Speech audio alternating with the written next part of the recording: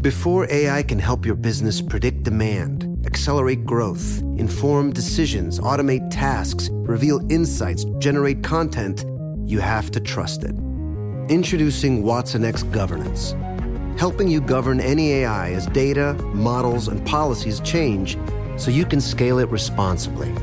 Let's create AI that begins with trust with watsonx Governance. Learn more at ibm.com/governance. IBM, let's create.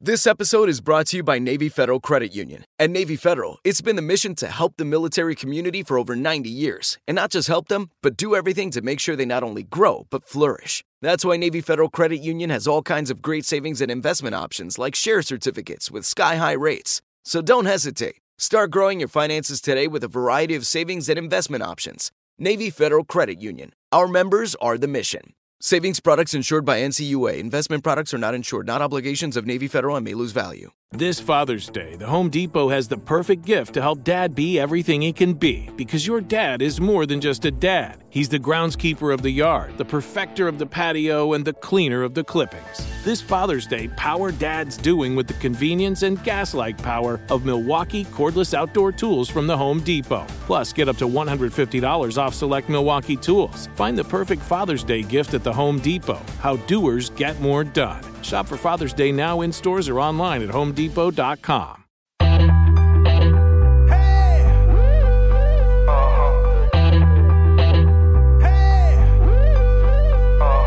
Caroline, she's a queen of talking. Hey, what's on your mind? She's getting real, not afraid to feel. Talking soul to soul, just let it flow. No one can do it quite like Caroline. It's time for Caroline. I'm here with Sunny Lee Shipley, and I'm in the middle of Texas in the country, so my internet is spotty, and I am praying that we have good reception because Sunny is one of the sweetest, brightest souls with such a fascinating story. You're a little Texas star also. She's in the Texas music scene, and you are just so talented. And she's also neighbors with my sister. And I think probably subconsciously you're one of the reasons why we named our daughter Sunny, because I got to know you when I was living in Austin. And you just are the sweetest soul. Oh, thank you. And your sister is one of my favorite people ever. Like, she's the best. She is. So I just kind of want to start, and you have such an interesting story. You've gone through so much, from loss, from health issues, back-to-back babies, the second one unexpected, being married to a star, Jordan. He was a big football star, and then y'all went on to having your own hunting show, and you just have such an amazing story. So I kind of wanted to start from the beginning. Tell me about your childhood and your life and how you got into music and some of the events that shaped who you are. Yeah, so I grew up in like Northwest Texas, like right before you hit the Panhandle. It's called Rotan. It's probably only has like, I would say 1,100 people in it right now.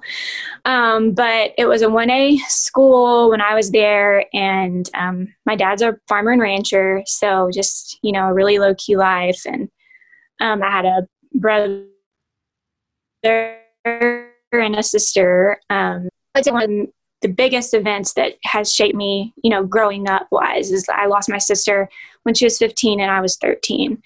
So that was just, loss is just hard in general, but when you're young and then it's a sister who's like really close to you, it totally shapes you in a different way, So yeah, Rotan, and then I went on to Texas Tech for a year, then South Plains College Music School. How did you know that? Because my husband, Michael, lost a brother when he was 12 and his brother was 15. So very similar. Oh, really? I didn't know that. And they were super close. Yeah. How does your life change when that happens? Well, I think, especially when you grow up in a small town, it's not sheltered on purpose. It just is, because you're just mostly around really good people. Not that you aren't in the city, but it's just a little different. Everyone's family, and you just never think anything, everybody. I was driving when I was 12 and driving to school. And so everyone knows everyone, and it doesn't ever register with you that anything like that could ever happen, you know? And then when it does, it just totally like rocks your world and kind of makes you grow up faster, you know, than maybe what you should have or wanted to. Was it a class? But yeah, I mean, I think, yeah, in a way, she fell out of the back of a pickup. Yeah. So I totally have phobias about that, like people riding in back of pickups and ATVs and things like that, for sure. So, gosh, what and you're amazing to talk about this, because I know these are hard things to talk about, but I know a lot of people deal with loss, and especially in a year that's been a really hard year for people. How did you find ways to deal with the pain and especially being so young? Like where did you go for refuge?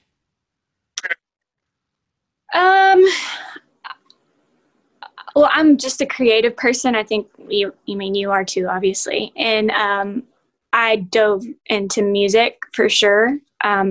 Like in my room, I would sing on my karaoke machine for hours. Like my parents said, I would literally go in there and sing for hours. And then I started writing like poetry and stuff, which led to songwriting. But I think I stuffed a lot of it, because when you're young, you just do that because you just don't want to deal with it. And then, it ends up biting you in the butt and comes out later in different ways, and you end up having to deal with it. But yeah, I think just in the moment, dealing with it then, just like creativity for sure. Yeah. Is that kind of what like pushed you so deeply into music? I was already doing it, but I think I just got more and more into it, and I didn't realize it at the time, but it's become therapy for sure since then, and always has been. So after started playing music when you're young, early teenage years. When did you start performing, and when did you start really realizing that you had a talent and you wanted to pursue this? Well, I think we did like little plays, and this is so funny. It's so like West Texas, small town. But we did like plays and stuff in church, and I didn't know like I had any talent. I just liked to do it. And of course, everyone there will tell you you're good, no matter what. But my dad's he's always been like a pretty honest critic, and he just like, I think you really ought to pursue this and work on it. So that's when I was like, okay, well maybe this could be something, So I kind of like, when I grew up in Waco, Texas, and I felt like everyone always told, I sang at church and in the show choirs and all the choirs, and everyone's like, oh my God, you're so good. You could really make it. You should move to Nashville. You should do all this stuff. And so like, you kind of go in thinking like, man, I actually like, I'm pretty awesome. Like, I think I can do this. And I moved to a big city, and like you moved to Austin and I moved to Nashville, and it's like, you get there and it's like, whoa, there's so many amazing people. Like, cause you're the star or able to shine so bright in your smaller town. It's like, when you get to the big city, it was a big culture shock for me. And I was super intimidated and shut down about singing for a while, and I got nervous. Did you experience any of that when you got to like a big city with a lot of talented people? Yes. And I didn't even move to a big city. I moved to Lubbock, and I went to Tech for a year, and then I transferred to the country and bluegrass school at South Plains, which a lot of people like the Dixie Chick. Well, not Dixie Chicks, but Natalie Maines went there. Leanne Womack. There's been several people who have gone. Jed Hughes. You probably know Jed. Yeah. Trent Willman. Oh yeah. Lots of people have been through there. Yeah. And so I went there, and it's a very small school, but even there, the talent is just unbelievable. And I got like my confidence knocked really early because the vocal coach, I'd never had vocal lessons or guitar lessons or anything like that. I'd learned to do everything wrong, basically. And she was like, you're singing all wrong. And so I would go back home on the weekends and sing at church. And my dad would be like, what happened to you? Like, you don't have any confidence anymore. And I didn't. So yeah, I definitely went through that whole deal, having to relearn some technique stuff that I really did need to relearn. I didn't think I did at the time, but as time goes on, you realize, oh yeah, okay, that is better, so for sure. Because I remember when I was early on, young, in my early 20s, and I had moved to Nashville, gone to Belmont, and I hit those I hit some in high school too, but I hit those first really big roadblocks where it's you get your confidence is shot. You feel like you have to change everything. You feel like you're kind of I always felt, I was so extreme. I always felt sort of a loser, I wasn't good enough and all this stuff. And it's how did you decide to press on? Because a lot of times people hit those moments and they just quit and they just decide that they're just done and it's too hard and they're not going to make it. But really, everybody hits those moments. It's just, you have to decide that you're going to work through them and press on and let yourself feel a little embarrassed. Let yourself feel like you have so much to learn. Let yourself grow. Let yourself be exposed and be vulnerable. How did you decide that, yes, this is really hard. My confidence is knocked, but I'm going to keep working on this because I know I have it and I know I can get to the next level if I keep pushing. How did you talk yourself into that? Because I feel like a lot of people want to quit at those moments. Well, I think just for me, having people in my life that were encouraging, like my parents, they were never like, okay, you need to go do something else, and I'm so thankful for that, because they easily could have. And then also I fell in love with songwriting, which had nothing to do, it does, but it had nothing to do with my singing or guitar playing, even though you have to do both of those when you songwrite. But I fell in love with that even more. I had kind of already been messing with it a little bit, but just kind of more or less dove into that more than singing. And I thought I could do this for, even if I didn't sing, I could definitely do this for the rest of my life if I really work at it. So yeah, I guess that's just kind of how I dealt with it, and kind of decided to take the next step and move to Nashville. So. Okay. So what was Nashville like for you? Well, I went to Belmont. I know you did too. And that's kind of how we ran into each other here. So it's been so long. I feel so old because it's been so many years ago. But I was so afraid when I was at Nashville, when I was in college at Belmont, I was so intimidated. It was so overwhelming for me. I would just go to class and go home. And I was so scared to get to know people, or I thought everyone was better than me. I moved to Texas and having all this family and then moving to a new state. I wish I could have been more confident when I was in Belmont and put myself out there more, because I feel like I missed a lot of opportunities because I was so afraid of just that I wasn't good enough and that everyone was judging me when really no one's even looking at you. Yeah, because we saw each other out a little bit, but I was just I was such a nervous wreck when I was in college.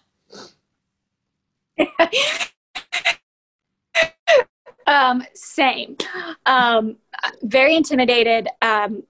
The only thing I feel like that saved me was, I had an amazing roommate that I was just paired with. I didn't know her, but she's also from Texas. Her name's Sarah. Well, it's Gary now, but her name was Sarah Irby. But she actually, when I first moved there, she'd already been there a semester, and she pushed me to enter songwriting competitions and stuff like that. And the one thing I feel like that saved me was the songwriting competition at Belmont, because that opened so many doors for me and gave me confidence kind of to move forward, even though I still so. What kind of doors did that open for you? Sorry. I know. Sorry, it's my rant. Well, one of my it's cutting out. one of my judges ended up being my publisher later on. We just kind of kept a relationship. And then I ended up interning for one of my judges, which led to some other opportunities. And I just realized you just kind of have to put yourself out there. And I sucked. Like, I sucked so bad when I listened. I look back at the songs like that I played and everything, and it's so embarrassing. But yeah, that definitely just, it just putting yourself out there. And I was still so insecure, but I definitely have regret. I have regrets about not putting myself out there more when I was there. But, there's a reason for everything. If I could tell my younger self anything, it would be stop overanalyzing yourself. Stop playing small. Take every opportunity. You're going to suck in the beginning because you're just figuring it out, but dare to suck. Go for it. And good for you for joining the songwriting competition, because that's nerve-wracking. You're in Nashville at Belmont University, the music school, and you're putting yourself out there to be judged as a songwriter. I mean, I didn't have the confidence to do that. I started playing at Judge Bean's Barbecue barely. Like, after living in Nashville for like 2 years, I finally started singing out. Like, it took me forever to even sing out in Nashville because I'm like, everyone's so good. I'm just a loser. Yeah. Yeah. No, the singing part for sure. I mean, like, there's just the singers. They're just so many amazing singers. Like, that is definitely intimidating. And songwriters too.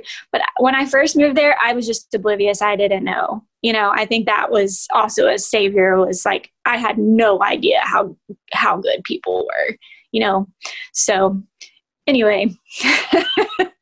Getting a publishing deal is a big deal. Like, I ended up getting a publishing deal too through an internship, which is another thing I would tell my younger self, which we both did, and I'm glad, is intern, get involved, get any opportunity. If you have working for free, doing whatever, working in the mailroom, hauling trash, whatever you can, get involved with the industry that you want to be in. And like, interning led me to everything. Every opportunity I had started from internships.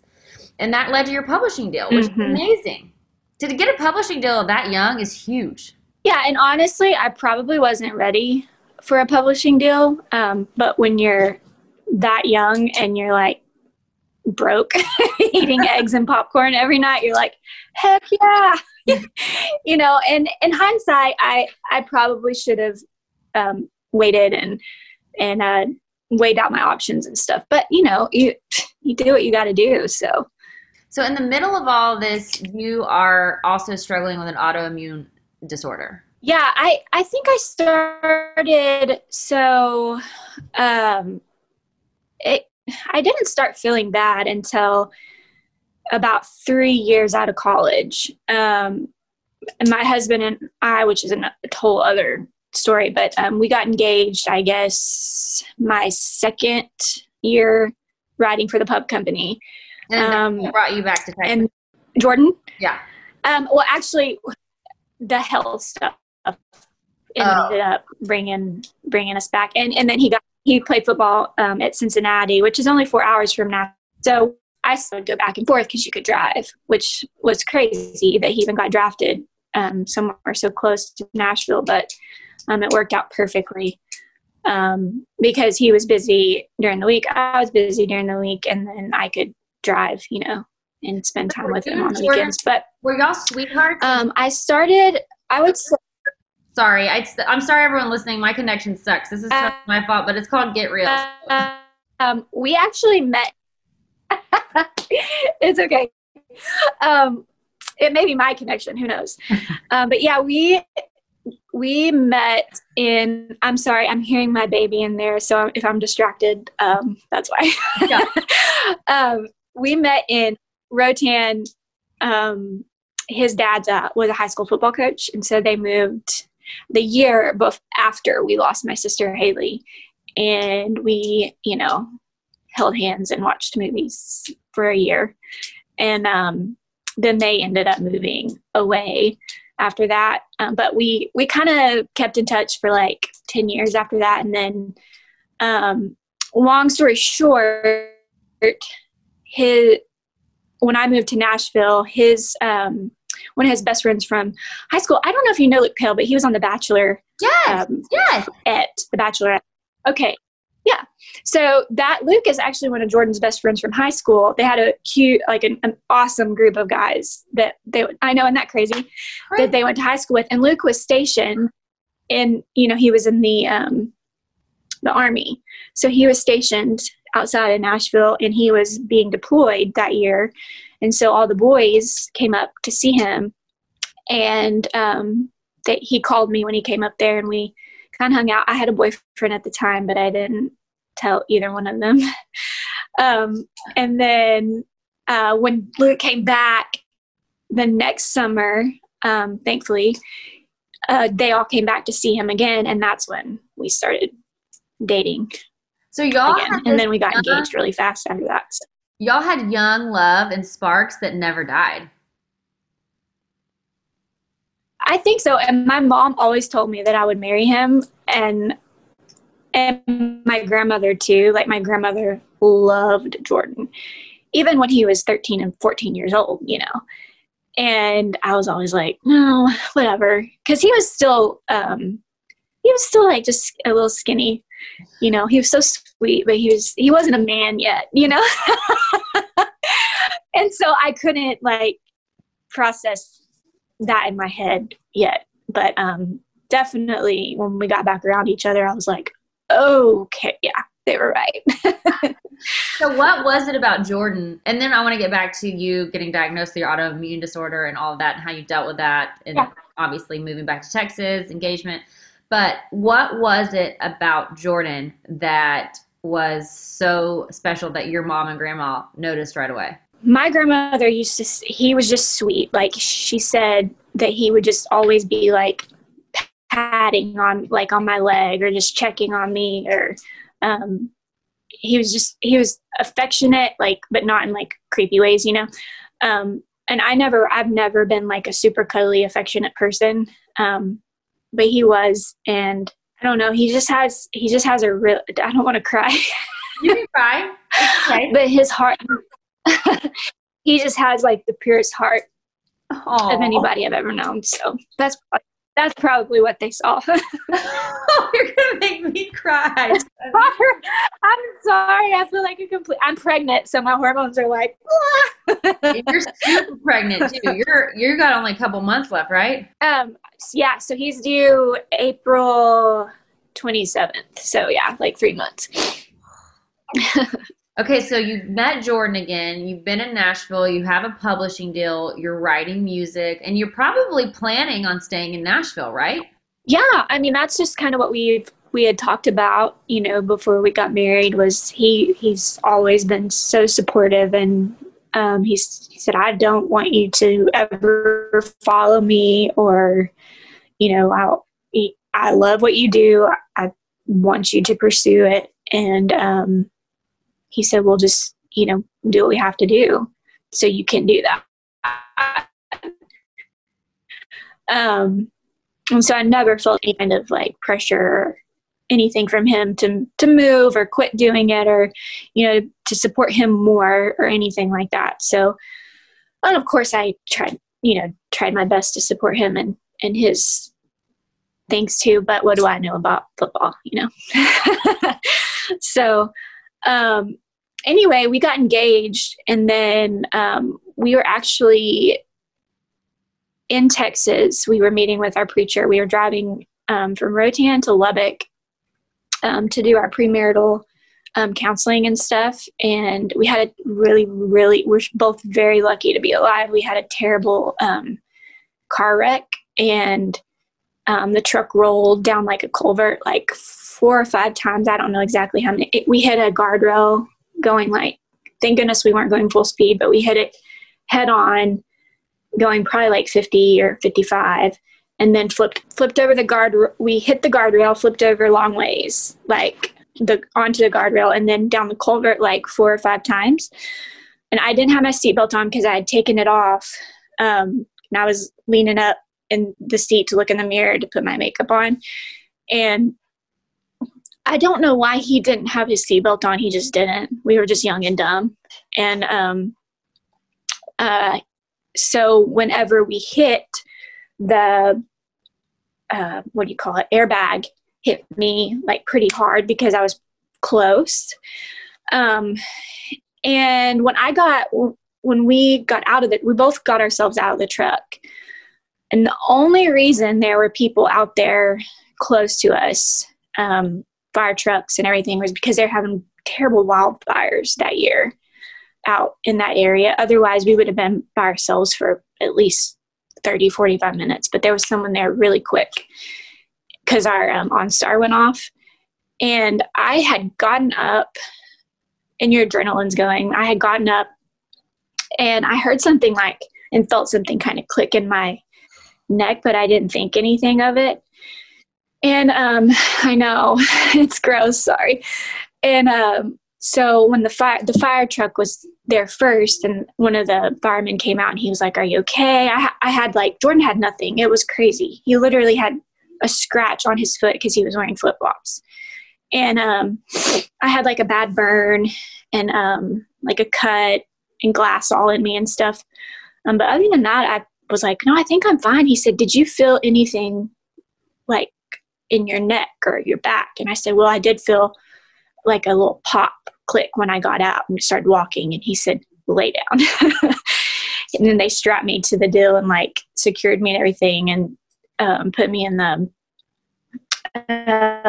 ambulance when I got there. And we did x-rays and everything, came back clear. So I went home, and the next day I couldn't move. Literally, I was so sore I couldn't move. And so they sent me back to do, there's text message coming through.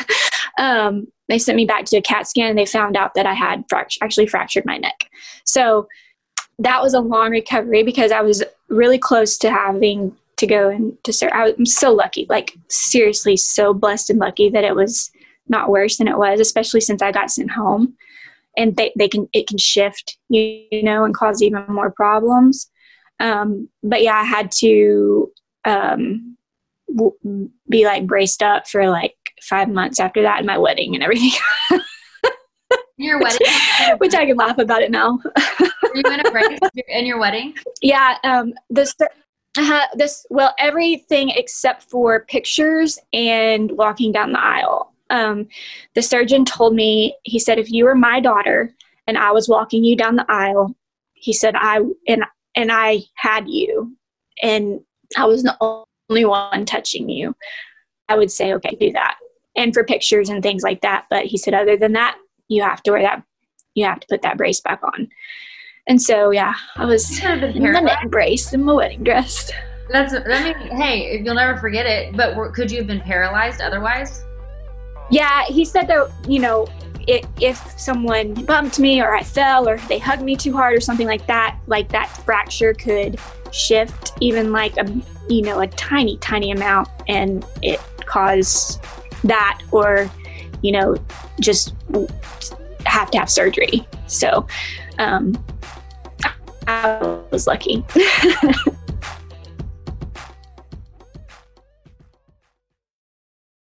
Dad deserves something really nice for Father's Day, but let's face it, we usually don't do it. Big gifts are for Mother's Day. Picking something up on the way is for Father's Day. Well, let's make Father's Day something this year with the Bartesian Cocktail Maker. It whips up over 60 premium cocktails on demand, each ready at the push of a button. And right now, you get $50 off the Bartesian Cocktail Maker when you buy 1 pack of Dad's favorite cocktail capsules. Dad will publicly love that you saved $50 on the countertop machine that crafts premium cocktails on demand. And he'll secretly love that you splurged on him for Father's Day with the gift of a Bartesian. Because the only thing that lets Dad know he's the world's #1 dad better than a world's #1 dad coffee mug is an artisan cocktail in his hand. Make Dad's Father's Day and Father's Day cocktails with all natural juices and bitters without making any mess at all. Visit BARTESIAN.com/father to get $50 off the best premium cocktail maker for Dad at the best price for you. Bartesian. Premium cocktails on demand.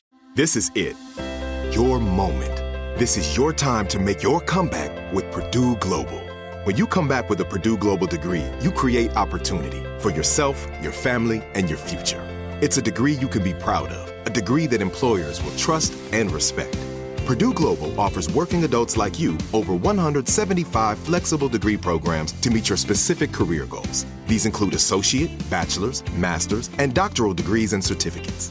Purdue Global degree programs range from nursing to business to communication and more. Whatever your interest, we have the degree that will move you forward. You have the knowledge, you have the experience. Now it's time to get credit for the work you've done and earn the recognition you deserve with Purdue Global, Purdue's online university for working adults. You know you're worth it. We do too. So don't wait another second to get the degree that will take your career to the next level. Start your comeback today at purdueglobal.edu. Thinking of popping the question? Diamonds Direct has an offer you can't miss. This month only, buy a natural diamond engagement ring of 1 carat plus and receive a free natural 1 carat diamond tennis bracelet valued at $2,000. Imagine giving her the ring of her dreams and her wedding gift all at once. No one provides education, selection, and value like Diamonds Direct. Your chance to get a free tennis bracelet from your friends at Diamonds Direct won't last long. Details at diamondsdirect.com. So what are you thinking? Like when you are in the truck and it's flipping over and over and over again, and then you get out and you're going through this process, like what is that like to be in a truly like near-death experience? Like, I mean, I know you didn't maybe like go off and like see the white lights, but like you were like just a hair away from death. Like what is that like to experience that? Yeah, I think I actually, I didn't even know what PTSD was at the time, but I think I actually had PTSD from that because, and to this day, when we're riding in the car, I still like squirm when we pass a guardrail and it's kind of close, you know?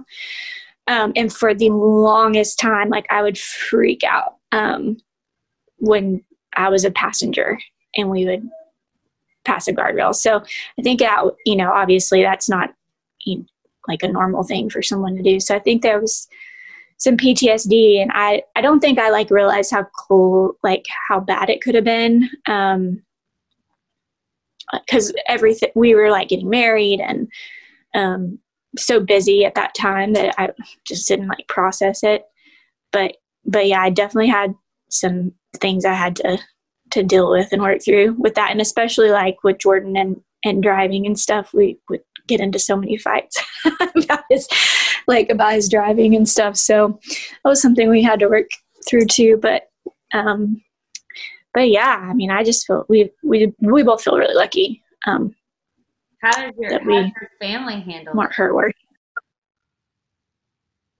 I think it was pretty traumatic my dad drove up on us because he was out checking cows close to where we were.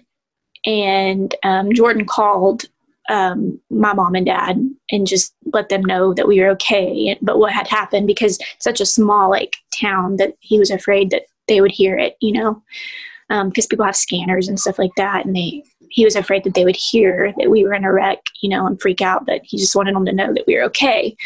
But my dad actually, he was close. So he drove out there and saw me, you know, get into the ambulance and everything. And I'm sure that was traumatic for him, you know, after what happened with my sister and everything. But yeah, it was a hard day. Funny. And then after all this, or is this when you start with your autoimmune also, or were you in the middle of that? Because I mean, when did that start playing? Yeah, you know,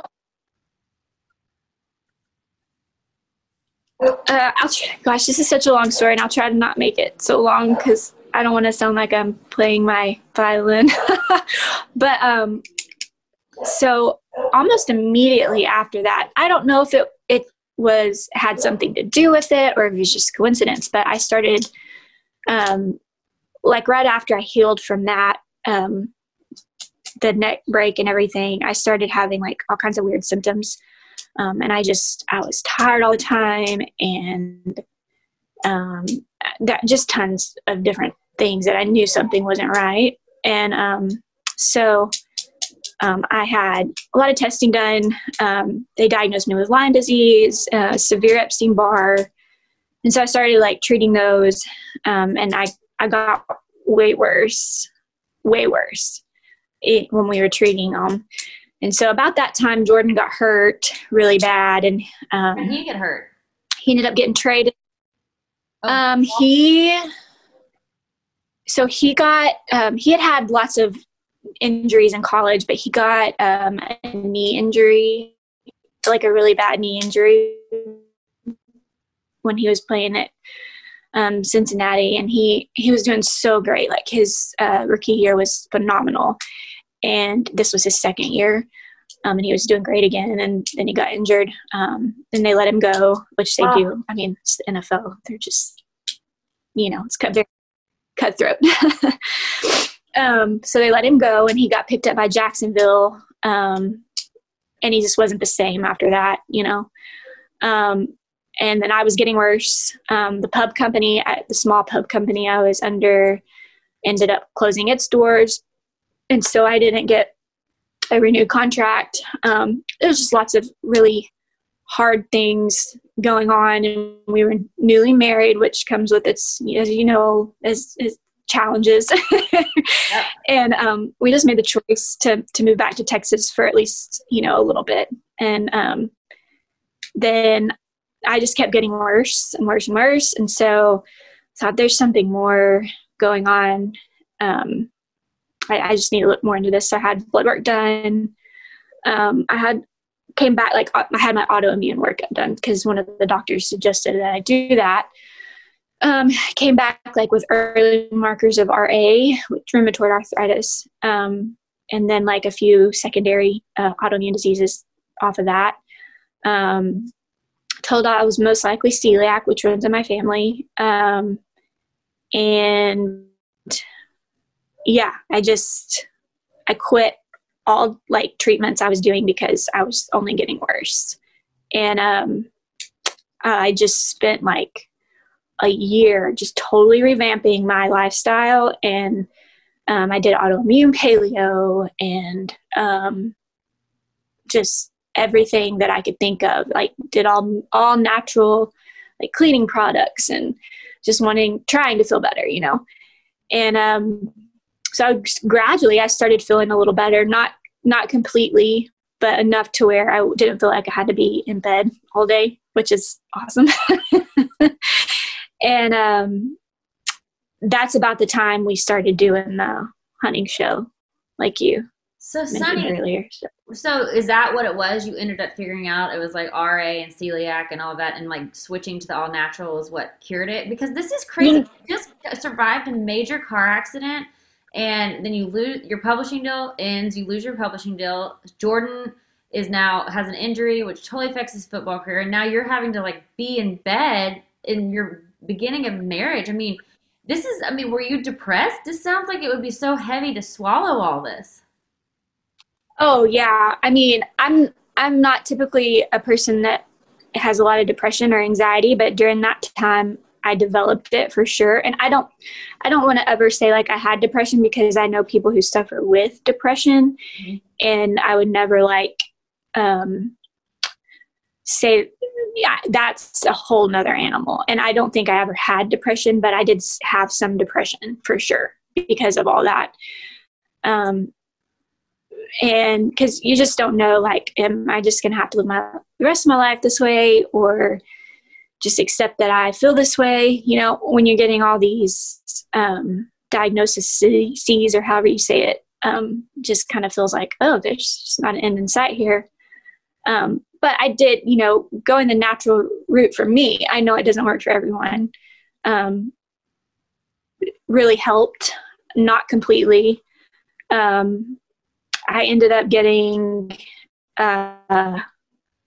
diagnosed with a couple of years later with endometriosis, which I had to have surgery for that too. And then through this is such a long story. That's awesome. But we had just started. So we had right before I got diagnosed with endometriosis, we had decided we were doing the hunting show, and we had decided we wanted to try to start a family. And I'd never had any kind of female problems before at all. And I think it was God's way of saying, no, your body's not ready to have babies yet. And it wasn't. And so I had endometriosis surgery, and my surgeon basically said, when she came out and told me, because they have to, go in to see like how bad it is. They can see it like on they do ultrasounds, and they can see like cysts and things like that. But to actually tell you how bad it is or whatever, they have to like go in there and see it. And she just said, "You want to have kids?" And I said, "Yeah, I do." And she said, "Well, if you're not pregnant in 6 months," she said, "you'll have to do," she said, those were her words, "you'll have to do, fertility treatments."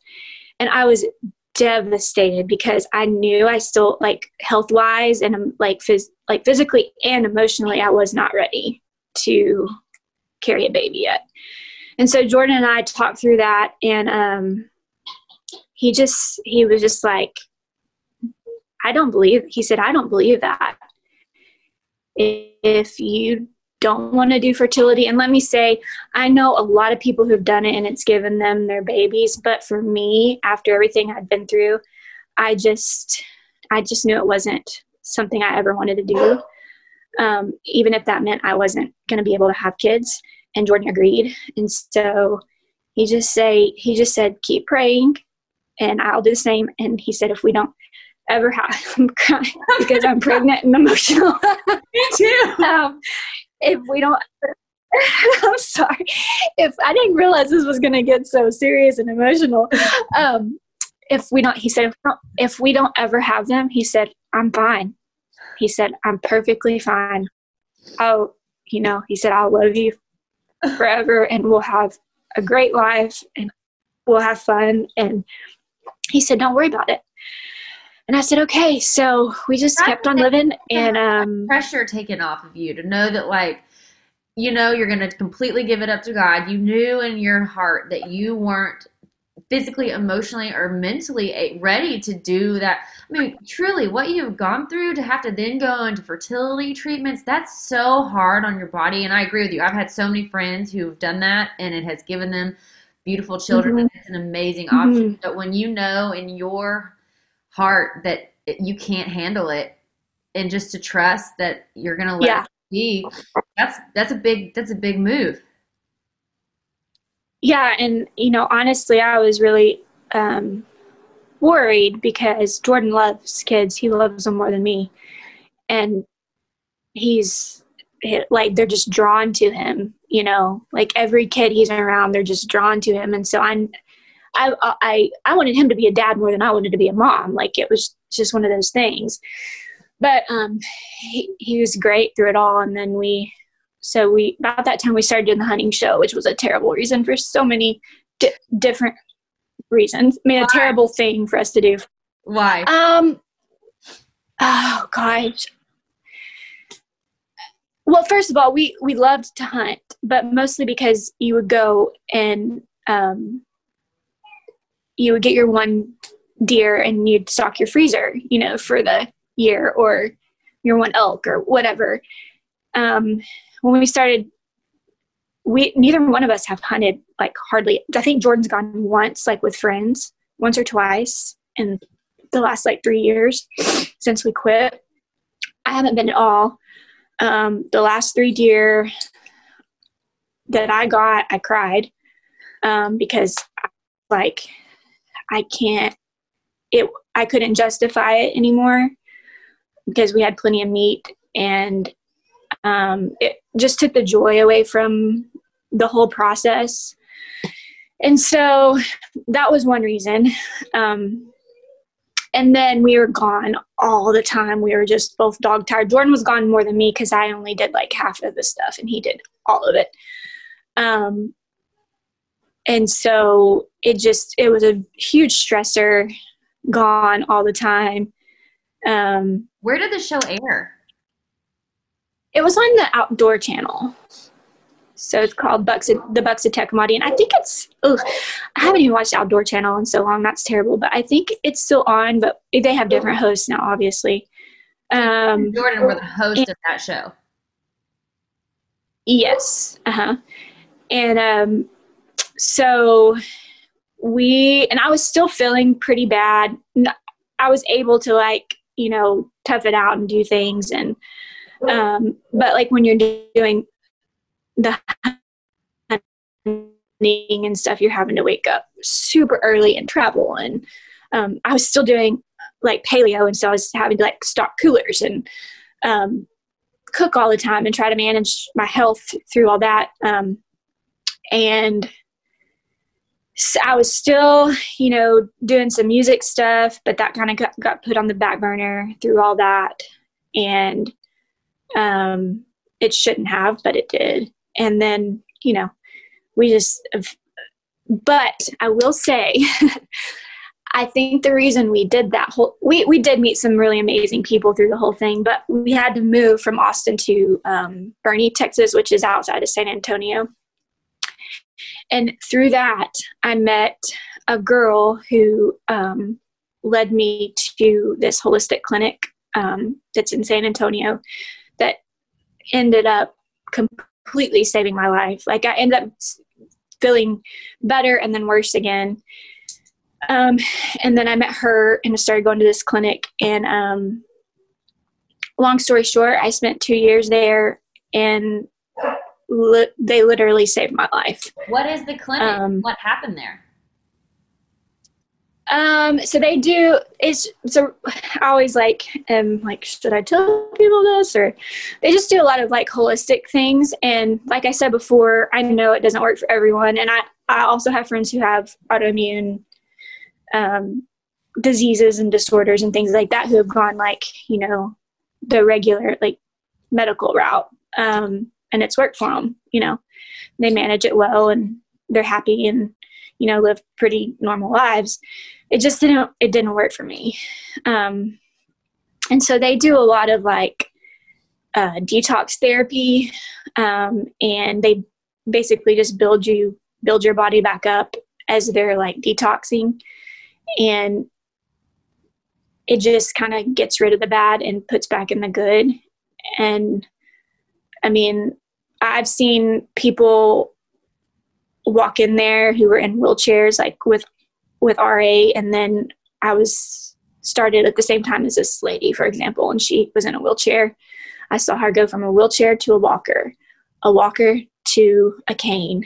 And then now she's walking on her own. So I'm a true believer in natural and holistic healing, because of that, because not only did it work for me, but I saw it work for other people who were way worse off than me. But yeah. And, so I did that for 2 years, and I talked to the main lady there, and she also asked me if I wanted to have kids. And I said, yeah, I do. And she said, well, you don't need to do that for 2 years. She said, your body's not ready for it. It won't be good for you or the baby. And I said, okay, well, we weren't trying right now anyway. She said, but you'll get there. She said, I promise you'll get there. And I said, okay, whatever. We'll see. And so I had been at the clinic for 2 years, and it's a really it's a hard process because you're detoxing. And I don't know if you've ever done any kind of detoxing or anything, but it sucks. Yeah. And so yeah, that was another 2 years of, and she told me, she said, you're going to feel worse before you feel better. Are you okay with that? And I said, yeah, as long as I can see the light, at the end of the tunnel. And I did. I just started seeing, it's hard to explain, but little lights turning on again. And I would be sitting outside, and I would feel oh my gosh, I felt a joy from, that or whatever. It was not just physical, but it all goes hand in hand to me. I know that sounds woo, but for sure the lights started slowly turning back on. And after like 2 years of that, I was like, I had an album ready sitting on the shelf that I had done here in Austin.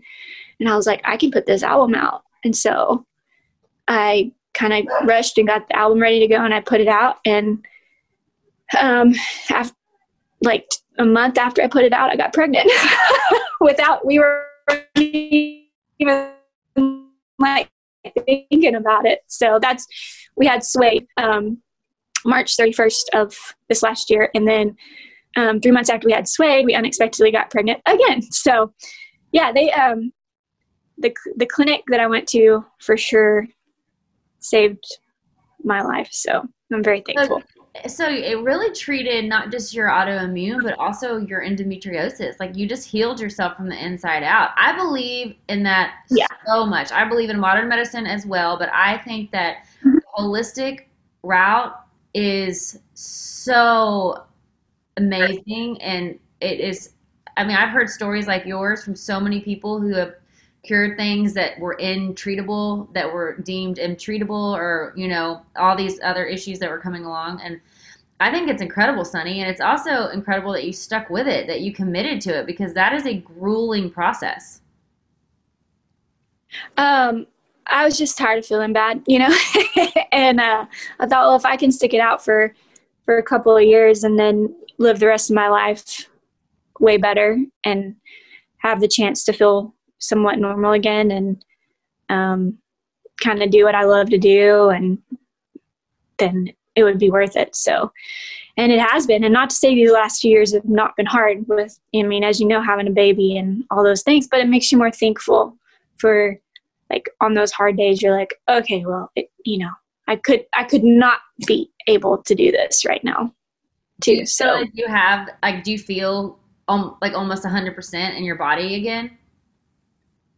Yeah, I mean, even the healthiest person, of course, is going to have like off days. And I feel because of all the health stuff I've been through and everything I know, I'm really aware like of everything that's going on in my body. So I think I notice things a lot more, like, why do I have a headache today? Oh, it's probably because of this or whatever.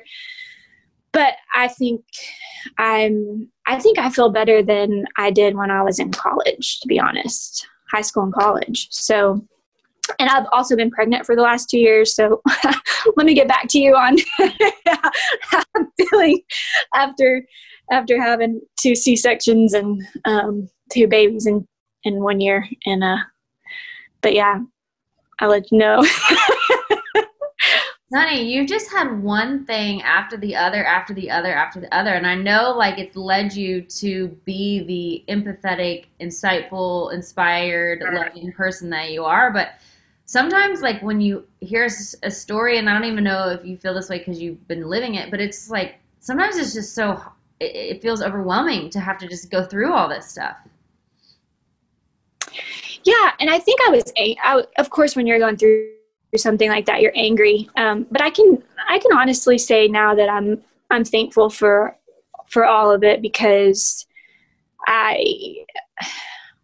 like, little things don't bother me as much anymore. And I'm thankful, like, even though I didn't get to go back to Nashville and pursue, you know, things that I had always dreamed and planned to pursue, I understand that whatever is supposed, and we've talked about this before, I remember right here, sisters, over a glass of wine, whatever is supposed to be yours will end up being yours. You know, you don't have to force it. And we have a maker that knows us and knows us fully more than we know ourselves. And he knows what we need and what we don't need. And so I just find peace and joy in that. And, you know, I got to put out my album. I'm still writing, about to put out another album when this after the second little boy comes, because it's sitting on the shelf ready to go. And yeah, I just feel, instead of like feeling like, well, I didn't get to do this or that, I know that's not what was meant to be. So I just find peace in that for sure.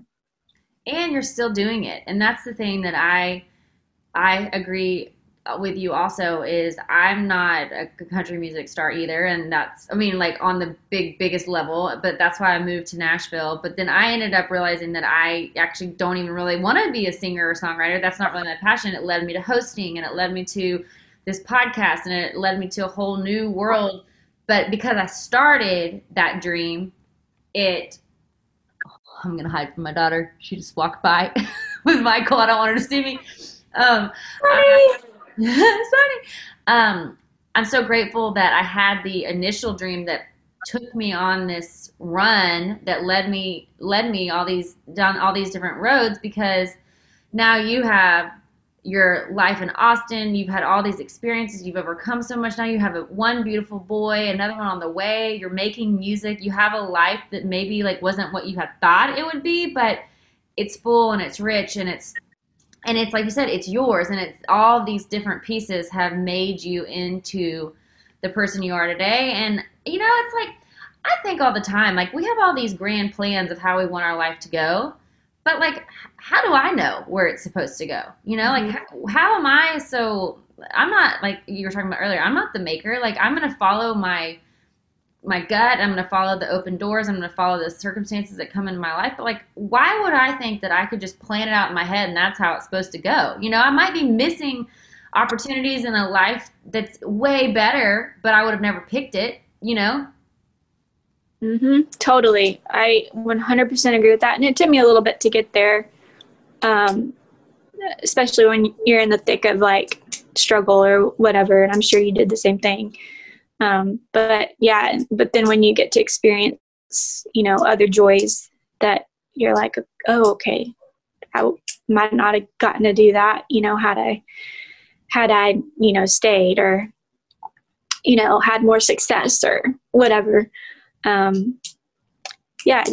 don't know, just like I said, just makes you more thankful. And you are like born to do what you're doing right now.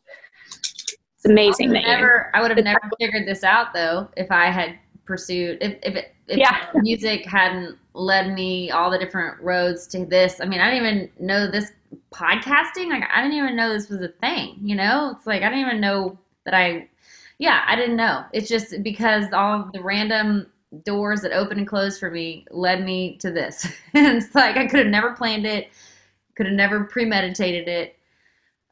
What has being a mother taught you about life and yourself?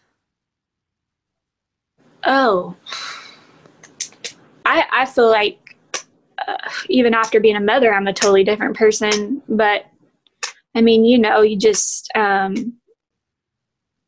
all those little things you didn't understand before, like other mothers. I even made fun of people for things. I will never do that. I will never be that person. And I'm totally that person now, you know? Yeah. But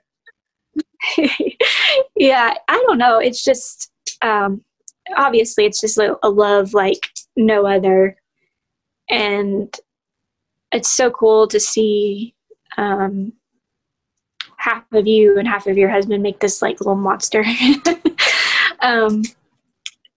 And get to see your spouse feel that way about their child. And I don't know, my patience have definitely grown. I've learned like how busy you are.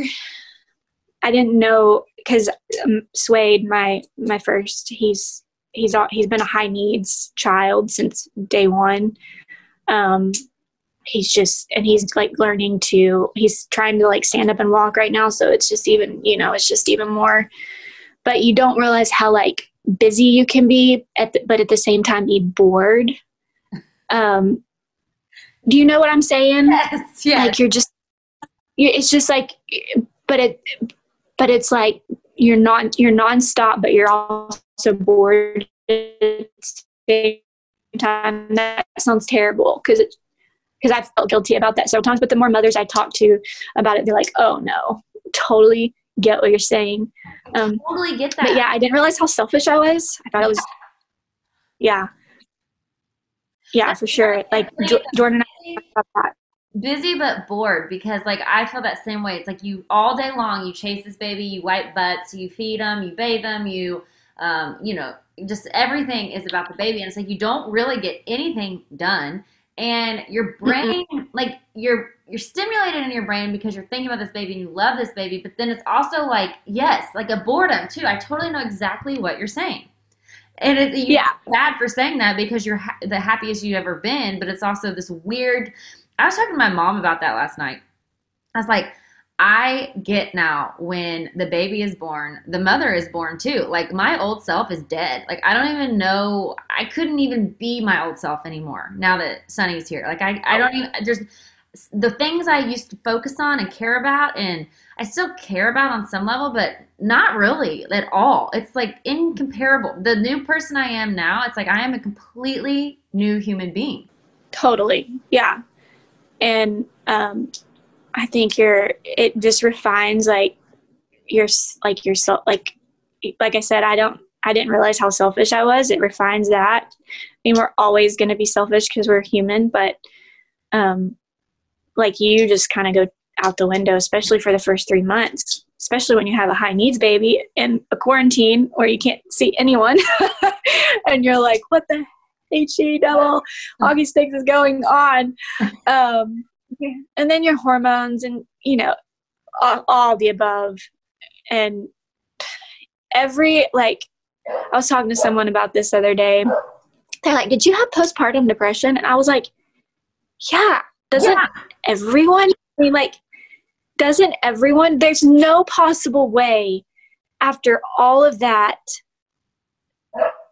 no matter how well it goes or how good of a baby you have, there's no possible way that each woman doesn't feel that to some degree. Yeah. And that's something I didn't understand either until I'd been through it. I was like, gosh, man, now I understand why that friend I didn't see her for like 6 months, or we didn't talk for like almost a year. You know, you get it. And totally. And it's not like it's a weird kind of postpartum depression is an interesting thing because you're so happy and you're so in love with your child and you're so thankful for this life, but it's like all of these hormones are leaving your body. You are now a completely new person. The amount of energy, time, emotional fear, everything that is put on this child to keep it alive, and like meeting this person that you're fully responsible for, the death of your old self, it changes your marriage, it changes your body, it changes everything about how your life was. It's like it's the death of your old self plus a million hormones. Like how could you not feel that depression and but at the same time extreme happiness? It's so bizarre. It really is. It's a very strange process. I'll agree. It's so weird. And I was not prepared for that at all. No idea. And I've like talked to several of my friends who became mothers before me, and I was like, why didn't you tell me this? And they're all like, I don't know. I guess we've kind of just forgotten about that because they've got older, like 2 and 3 year olds or whatever. And I guess we forgot. I was like, how do you forget that? And one of them said, well, I didn't want to scare you. I didn't want to scare you. And I was like, oh, it wouldn't have scared me. It would just like have prepared me a little more for it, you know? But yeah, it's a very interesting, awesome, little process you have to go through for sure. I wonder how it's going to be for you with 2. Like, I wonder if it'll be easier because you've already gone through it once, or if it's going to be harder because you have now 2 children under the age of 2. And wow, that's going to be a lot. One that is like, you know, a newborn. But I wonder, like, if the postpartum will be easier, or if it'll be harder, or what. Like, you're gonna have to keep me posted on how that goes, because at least you were prepared for it now, you know. Yeah. Ugh. But 2 is going to be a totally different ball game. Yeah, I think part of me, I know. And part of me is like, well, I wish I didn't know, because I wouldn't be, it's not that I'm dreading having him, but I'm also like, oh gosh, I know what it's going to be like, especially the first couple of months. Those first 3 months took me to my knees. Oh my, yes.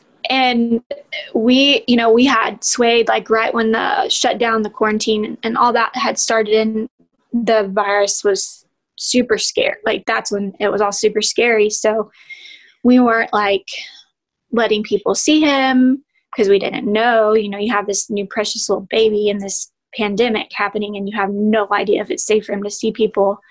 But thankfully my parents, they knew he was coming. It was a scheduled C-section because he was breech. So they kind of quarantined for a couple of weeks, and they were able to come and stay with us for a couple of weeks and help. And that was my saving grace for sure. But this time around, I think that I know more, and I am not going to feel guilty about getting help this time. And I'll know how to prepare a little more for after the baby comes. Like with your first, or for me, I was more about like the pregnancy and researching about pregnancy and all those things. And you're like doing your showers and, living in the moment with all that stuff instead of like preparing for after the baby comes. And so this time I've been preparing for after. Yeah. So I totally get that. Okay, so I'm going to wrap up, but I have a couple more questions. One is, you and Jordan have such an amazing marriage, and y'all are such just a strong couple. You've been through so much together, from obviously like hometown sweethearts, then reconnecting, him being a professional football player, having an injury, having to change his whole life, you with country music and your autoimmune, the car wreck, like the fear of not having children, so many things y'all have been through together, and you keep coming out stronger and stronger. And now parents, what is the secret to a marriage, especially a marriage that has weathered so many storms and survived and thrived? Oh, first of all, we don't have a perfect marriage. Oh my goodness. And I would never want anyone to ever think that. I think we've grown and developed into being able to communicate a lot better. Like now, I will say that we have learned how to communicate effectively after 10 years. I mean, gosh, we should have done that sooner, but do not be afraid to go to marital counseling, because you are two imperfect people and you're going to butt heads on so many issues because you're human. It's so important to have somebody who is unbiased intervene and, direct you in the ways you need to go so that you can have a healthy relationship. That doesn't mean that it's going to always be perfect at all, because we still fight about really stupid stuff. And last night we were fighting over something dumb, but so Michael and I our fights are so dumb. I'm like, these are the dumbest fights ever. Yeah, I mean, it's just, but I'm also thankful that it's also fighting over dumb stuff and not like super serious stuff either.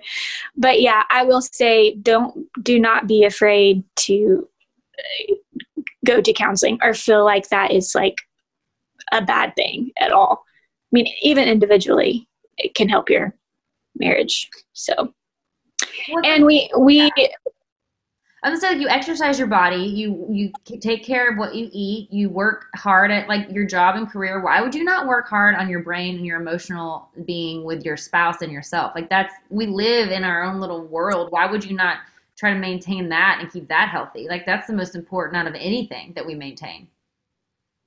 Oh, 100%. And also just making and I think that just depends on like your lifestyle and your beliefs and things like that. But for us, our marriage comes first. and we've talked about, we had time, years to talk about things like that before our baby came. And we both agreed that, the babies are going to be our world, but our marriage and our relationship is always going to come first. So, and we want our kids to see that and know that. So, well, that's the foundation. Anyway, I'm sure but that's the foundation for the exact world. If you and Jordan aren't strong, then how could you provide a strong foundation for your children, For sure. But I mean, it's hard. Marriage is just hard. It's always going to be.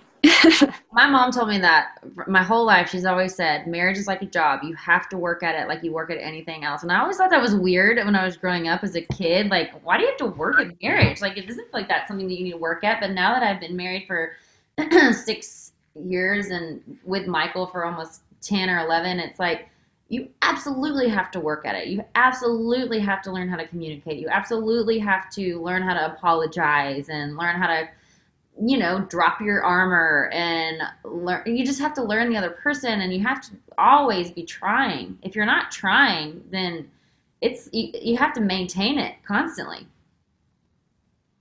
Oh, for sure. And that was something, I didn't know either.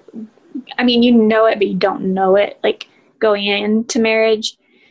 And, cause you're not always going to have those, like, you will have sparks and things like that, but when those carry you through the first couple of years, and then you're like, oh, this person leaves their dirty socks everywhere. And, I know, it's like in the very beginning, it's like The Notebook. You're all this passion and romance, and it's like you can't get enough of each other. And then you've been married for a long time. You still love each other and all the things, but it's like, I'm not trying to just like go get slammed up against a wall right now. You know what I'm saying? Let me sleep.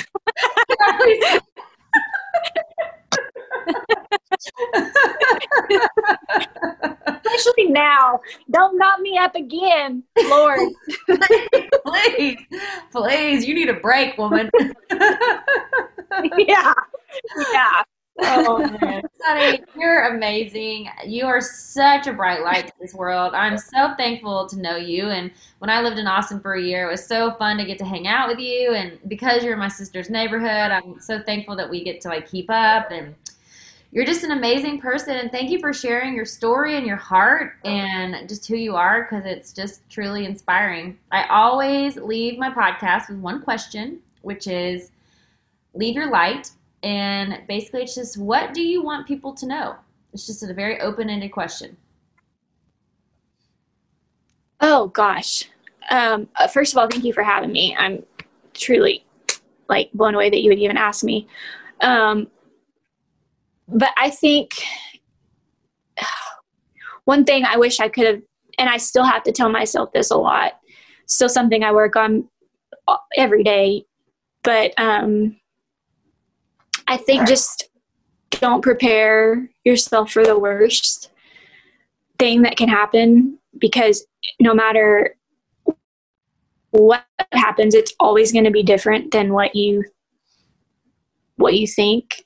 That's so true. And I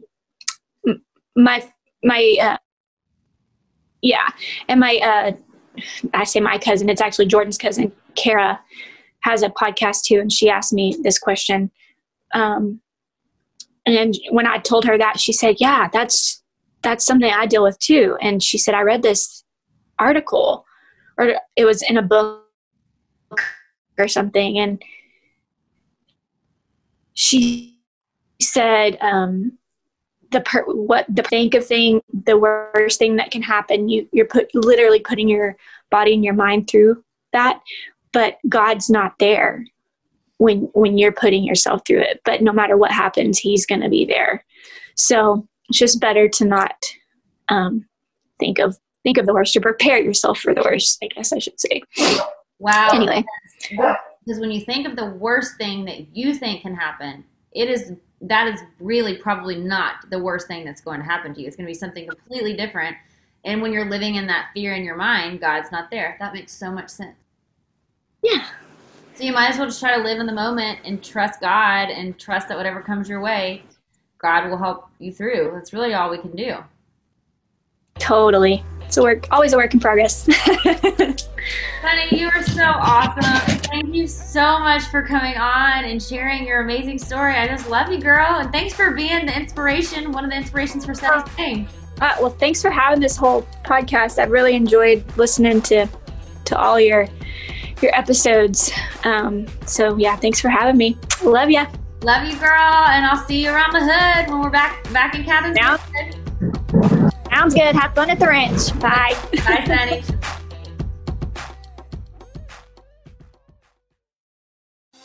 Thinking of popping the question? Diamonds Direct has an offer you can't miss. This month only, buy a natural diamond engagement ring of 1 carat plus and receive a free natural 1 carat diamond tennis bracelet valued at $2,000. Imagine giving her the ring of her dreams and her wedding gift all at once. No one provides education, selection, and value like Diamonds Direct. Your chance to get a free tennis bracelet from your friends at Diamonds Direct won't last long. Details at diamondsdirect.com. You wouldn't expect to hear that we're America's 3rd best city for beer like this one. Or home to vibes like this. And this. It might surprise you that we're top 10 for immersive art that's like, whoa. And, not to mention, we have one of the top zoos in the country. So can a city with the country's best pro soccer team, ranking as a top culinary destination in the world, be in your own backyard? Yes, Columbus. Plan your summer at experiencecolumbus.com/summer. During the Right Rug Flooring Hello Summer Sale, you'll find savings throughout the store, all backed by the right price guarantee, including carpet with a lifetime stain warranty, only $159 installed with pad. That's right, $159 includes expert installation as soon as tomorrow. Visit rightrug.com, RITERUG.com to find a showroom near you or schedule a free in-home shopping appointment. Say hello to summer and save. Right Rug Flooring, right here, right now.